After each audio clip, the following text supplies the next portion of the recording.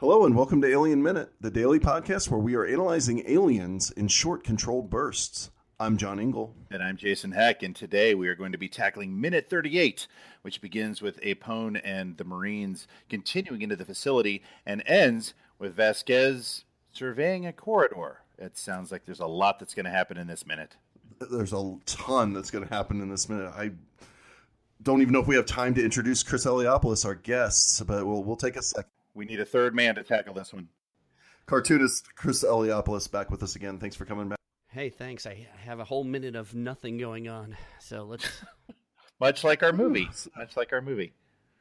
So we're entering into this minute, and the door's jammed, right? Figuratively and on screen. They've got to they've got to muscle the doors open. A Marine on each side. And I think that's going to do it. Thanks for tuning in to the Alien Minute podcast. I have one criticism note. You ready to hear it? Fire away, please, and draw it out.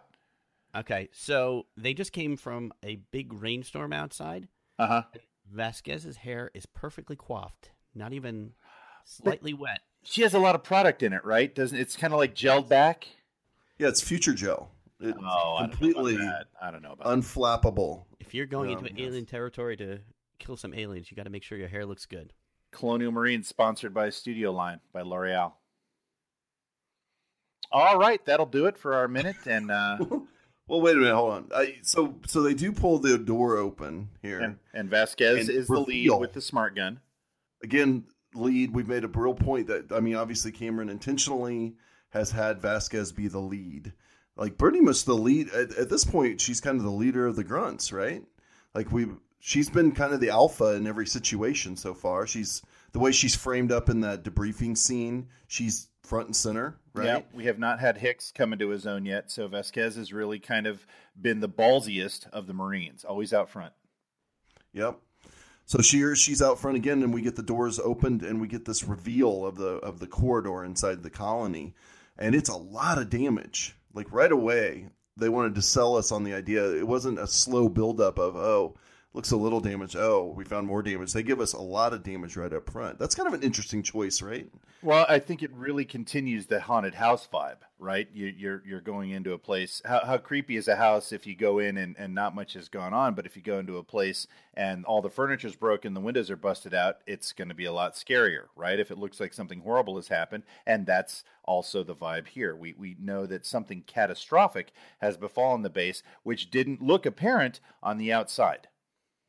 You see, I'm wondering, though, as far as a haunted house, you enter the haunted house, isn't it a little bit more eerie if it seems somewhat normal for at least a beat or two? And then you slowly... Yeah, I know you said that, but I'm going to disagree. Well, say, isn't it more effective if you get hints at damage here before you see this? We're not in the same room. That's when you have the nerve to disagree with me. Is when we're not in the same room. I pretty much disagree with you when we're in the same room as well. Most times. Yeah, I mean, something could be said because, I mean, we're going to deal with a minute coming up, but where they see that it looks like something happened when they were just kind of hanging around and in the middle of their day. Like, so later on we see them with the cups of coffee and the half-eaten donut. Like, this just, something happened just now, like that took them away from, where they were. Is that the way to go? Do you start with that where you go, hey, where'd everybody go? And it looks like it's half-eaten donut. And then you get to the damage, or is it damage then to the, hey, they were in the middle of just relaxing when this happened? So, it's a choice I think he made. Yeah, I think I'm not necessarily saying this is a bad choice for this movie. I'm just saying in the haunted house, like the creepy, eerie sort of buildup of suspense idea, maybe you hold off on the damage a little bit. I think what he was trying to do here was have a little shock for the Marines. Like they walk in, okay, the doors don't open. Okay, we can deal with that. Get the door open.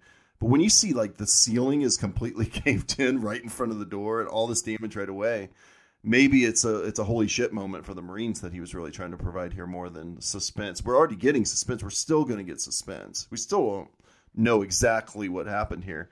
I just think that there's two ways to look at it as far as a suspense building moment. And surprise for the audience too, right? Because as far as we knew, what she said, they know external damage and they still have power. And to see something so catastrophic when they actually just open what appear to be doors that are intact that just may not have power. And to see something so horrifying inside is kind of a shock for the audience too. It lets us know that something really horrible has happened. Right, and we've never seen this before, right? In Alien, we never get big cataclysmic, battle damage to the Nostromo or anything. We don't see that effect, the Alien having that kind of an effect itself, or nobody was, other than actually blowing up the ship, we didn't really get that with the Nostromo. So this is a different kind of confrontation that's happened, and in the version that we're watching and talking about, we haven't even seen the colony before. So I guess it would have a different effect too had we, insert the Hadley's Hope sequence in the director's cut, and now we're getting a juxtaposition. The last time we saw Hadley's Hope, it was a thriving colony, and now suddenly we're getting a total destruction. So there's multiple different ways to look at this damage, and we're going to see this damage throughout the whole rest of the week. But here is where you get it right up front. There's no holding back. This is a lot of damage. There was something big that happened here. Plus, it ramps up the feelings for the the characters here. Like, they're starting to see, whoa, there's something really bad going on. So they went from fun-loving guys up on the ship down here to being like, oh no, this is really bad. Like, something really did happen. Because I think in the beginning they were like, they thought maybe something had happened. They hadn't heard anything, and now they're here, and it's looking like something really bad happened. So maybe the cockiness is gone, isn't it? Yeah. Yeah, it's gone pretty fast. The professionalism. It's fun. It's a nice progression because you get that kind of jackassery on the ship and the locker room talk and all that kind of braggadocio. Arcturian Poontang. Yeah, and then you get big time on the dropship. But when they hit the surface, we talked about it in the previous minutes.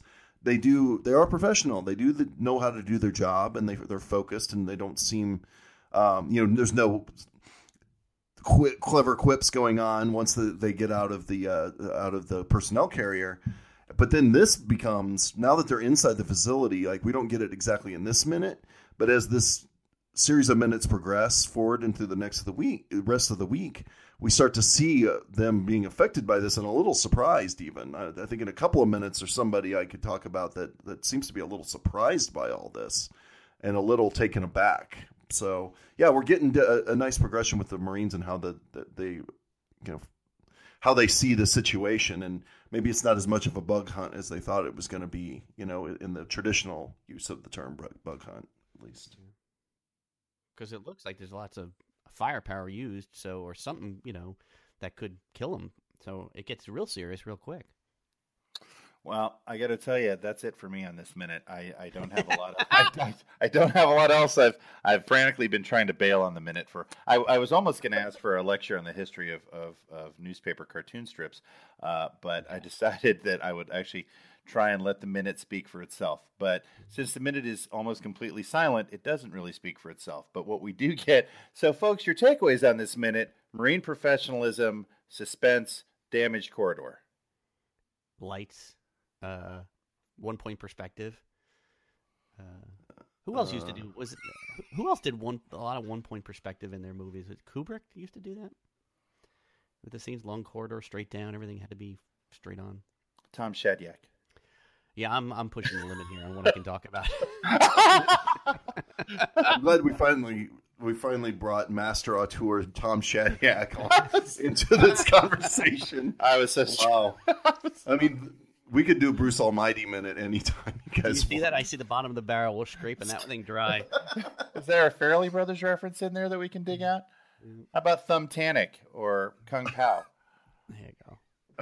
Okay, wow. I think we've almost stretched this into 10 minutes. Yeah, Vasquez's her bandana around her forehead. Let me tell you. Give me 10 minutes on that, and I'll talk to you about it. Right. Folks, on behalf of all of us with the podcast, we hope you get your 10 minutes back somewhere else. Well, maybe it'll be tomorrow. So how about we wrap up minute 38 and move on to tomorrow? Yeah. Chris, remind everyone where they can find you on Twitter. Chris Eliopoulos is my Twitter handle, and just look it up. I can't even promise you. I'll try to tell you how to spell it, but you'll never get it. So I'm everywhere. Find me. Find him on Google him, then copy and paste his name, and then put it in Twitter. There you go. There you go. All right, and you can find us at alienminute.com or on Instagram at Alien Minute Podcast, on Twitter at Alien Minute Pod, And yeah, that's it. That's going to do it for minute 38. We'll see you tomorrow for minute 39.